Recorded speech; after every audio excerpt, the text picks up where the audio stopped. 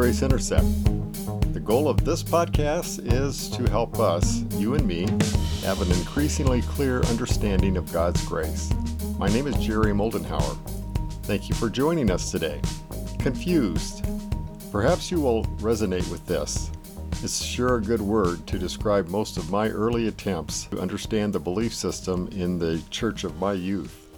Bible verses, of course, were used to support all of the teachings. While there was usually general agreement on the verses used, there were also a variety of interpretation of those verses and how they applied to that particular teaching. For example, almost all in the church would agree that the Sabbath, which is a biblical word for Saturday worship, must be observed. Must be observed.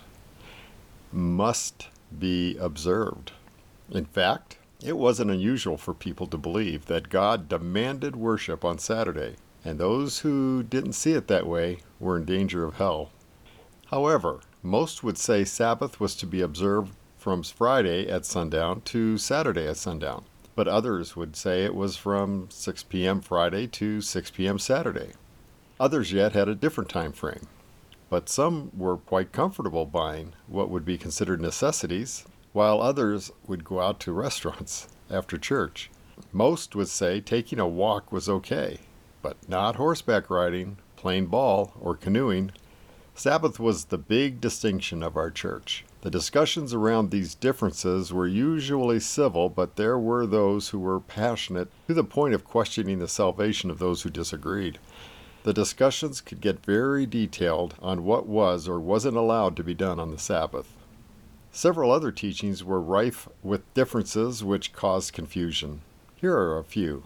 The requirement of baptism to be saved, types or amounts of jewelry, hairstyles, clean and unclean foods, what we now call kosher foods, pagan holiday observance, gender roles in the church, prophetic interpretation, spiritual gifts, divorce and remarriage, playing cards and gambling, music, movies, participation in certain organizations, being forgiven or unforgiven at any given moment. There were many more, and the hot-button emphasis would change from time to time. If you have been in that type of religious environment, you know the frustration from the lack of clarity, constantly wrestling with your own conclusions and the challenges of those conclusions from others. There were times I tried really hard to understand a particular issue and be prepared to take a strong stand on it. But that lasted only for a while before something would come along that would raise questions about it all over again. For example, the argument against movies was basically that to pay to attend movies was to support an industry that was practicing and promoting ungodly values. Now, that seemed to make a lot of sense. Hollywood is no paragon of virtue, so I could take a stand on that. Until it was pointed out that the owner of a local store we frequented was not a very nice person. Probably, maybe, just as bad as those Hollywood types. So was it okay to see movies, or was it not okay to frequent the local merchant? What was really challenging in all of this was that, for the most part, people's intentions were good. We were all sincerely trying to come to a precise understanding of the truth of a particular issue. That resulted in an ongoing effort that required fairly constant discussion and adjustments. Issues could always be more refined, and new information kept the process churning. Many, maybe most, found the quality of their spirituality at stake, because any lack of truth could keep you from the final reward you desired, and it was easy, very easy, to be judgmental of others with whom disagreements were had. Differences, even slight ones, could be used to measure one's spiritual condition, especially by comparing it with others. Some seemed so saintly with no obvious flaws. Others, well, you were thankful they were around because they made you look not quite so bad. Guilt was a constant nearby companion when not living up to one's own standards and the standards of others. This culture also allowed for manipulation of those whose motives were less than pure. Jesus, of course, would be presented as the one disappointed with us when anything happened that they didn't like, and our salvation was, of course, always at risk.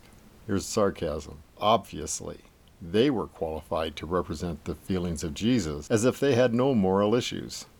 One had to be constantly aware of those who were around. You learned to customize your behavior depending on the company you were in. Proper performance saved a lot of headache and even heartache. In this world, hypocrisy was unavoidable. In all of this, I could and did have loving relationships with family and friends. People tended to gravitate toward those who generally agreed on whatever was considered their most important issues. This allowed for a strong community and support system in many ways. Good interactions and fun experiences were had. Strong lifelong bonds formed with extended family and friends. Many people were satisfied enough with this type of church culture.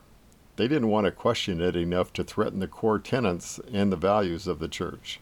Relationships and the comfort of tradition were more important. Interestingly, from my perspective, maybe my projection, the energy of dissatisfaction would typically show up as a need to reform the systems of the organization. So, changing how things were done was an outlet for disagreement with the teachings and less threatening. Of course, this just served to continue to perpetuate the culture and questionable teaching. Have you experienced something similar in your church background, or maybe you still are? Looking back, it seems to me that much of the confusion stemmed from a lack of understanding of some very key basic concepts of Christianity.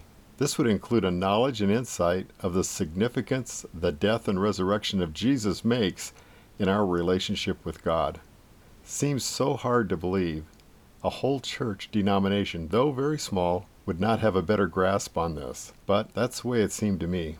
One way that showed up was in how the pre-resurrection scriptures were often looked at as almost as applicable to us as they were to the Jewish audience they were originally intended for. The scriptural context of what was in the Old Testament and New Testament before the resurrection were treated almost on par with post-resurrection context. Even scriptures in the New Testament that were starkly different from the Old Testament, verses that clearly showed that the old was gone and the new had come, those verses were explained weekly away. When those New Testament scriptures were taught, it was usually only in a call to salvation and almost never related to daily Christian living, unless they could be presented as a behavioral list of do's and don'ts. After all, one's salvation was almost always at risk, and behavior was usually the determining factor. In later episodes of Grace Intersect, we will get into some of those concepts and verses in more detail. There is no confusion when one doesn't conflate the Old and New Testaments. Confusion begs for clarity, and truth matters. The programming of the church culture I grew up in made it seem like their teachings were always subject to new understanding. Officially, the church claimed to have an open creed. That meant any teaching could be challenged for additional truth to be discovered and applied. But it never really happened. It is really hard to overcome the inertia of time-honored beliefs and practices. Oh, yeah, there were some nuanced adjustments in the wording to get as many on board as possible, but the hardest questions were avoided. To face the hard core questions would require responding to massive changes in the understanding of who Jesus is and what he has done for us. Unfortunately, in my world of Christianity, there was only a limited understanding of God's grace. It was applied only to the doctrine of justification, that is, accepting Jesus for salvation. And really only to the forgiveness aspect of grace, but there wasn't complete agreement even on that. Some believed you had to clean up your act and promise to behave right to even get God to forgive you. Oh, times I've seen the misery of people wanting to become Christian, but not believing they could ever be good enough for God to accept them. I still grieve when those memories hit.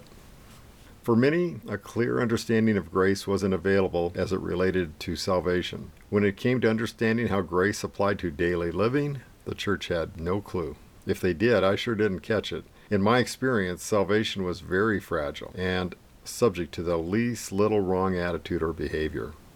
While my journey had been trending toward an increased clarity and emphasis on grace for several years, it wasn't until I could no longer ignore and or twist scriptures beyond recognition. There were what I call hard pivot verses that I finally accepted for what they said and not for what I had needed them to say to be in continuity with the church's teachings. These verses created a dramatic momentum away from the church and toward a more intimate relationship with Jesus. If this has happened to you, the verses that impacted you may be different. The hard pivot verses for me came from 2 Corinthians 3, verses 2 through 13 and 17 through 18. This is from the New English Translation.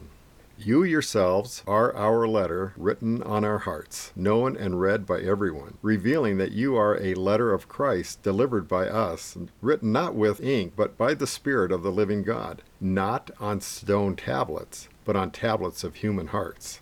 Now we have such confidence in God through Christ, not that we are adequate in and of ourselves to consider anything as if it were coming from ourselves, but our adequacy is from God, who made us adequate to be servants of a new covenant and not based on the letter but on the Spirit, for the letter kills and the Spirit gives life.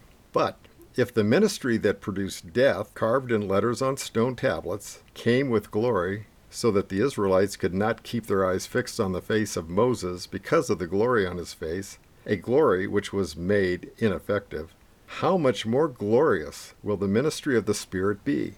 For if there was glory in the ministry that produced condemnation, how much more does the ministry that produces righteousness excel in glory? For indeed, what had been glorious now has no glory, because of the tremendously greater glory of what replaced it. For if what was made ineffective came with glory, how much more has what remains come in glory? Now the Lord is the Spirit, and where the Spirit of the Lord is present, there is freedom. And we all, with unveiled faces reflecting the glory of the Lord, are being transformed into the same image from one degree of glory to another, which is from the Lord, who is the Spirit. The Ten Commandments were the supreme law of the church. And of those, the fourth commandment, about the Sabbath, was the single biggest focus. It was a big part of the core identity of the church, and by extension, of each of us who took it seriously. But notice how it clearly states in these verses that what is written on our hearts is what matters. In fact, these verses plainly state that the Ten Commandments produced death and were ineffective. They produced condemnation and have no glory. Wow. Just wow. When I finally saw the reality of these verses and what they were saying, I had to release my worship of and hold on the Ten Commandments and embrace the glory of the ministry of the Spirit that gives life. Where the Spirit is, there is freedom. Freedom from the law of condemnation and death. And it is within that freedom that He transforms us to reflect His glory. We are almost done with the focus on my particular personal journey, but the next podcast will share a very hard and necessary conversation with my dad about the decision my wife and I had to make regarding our continued church involvement. I hope you will join us for episode 3 of Grace Intersect. Thank you for listening today. Again, my name is Jerry Moldenhauer, and this is the Grace Intersect podcast. Please know your thoughts and or questions are welcome. Comments may be made at the graceintersect.com website or by emailing comments@graceintersect.com. Have a great day.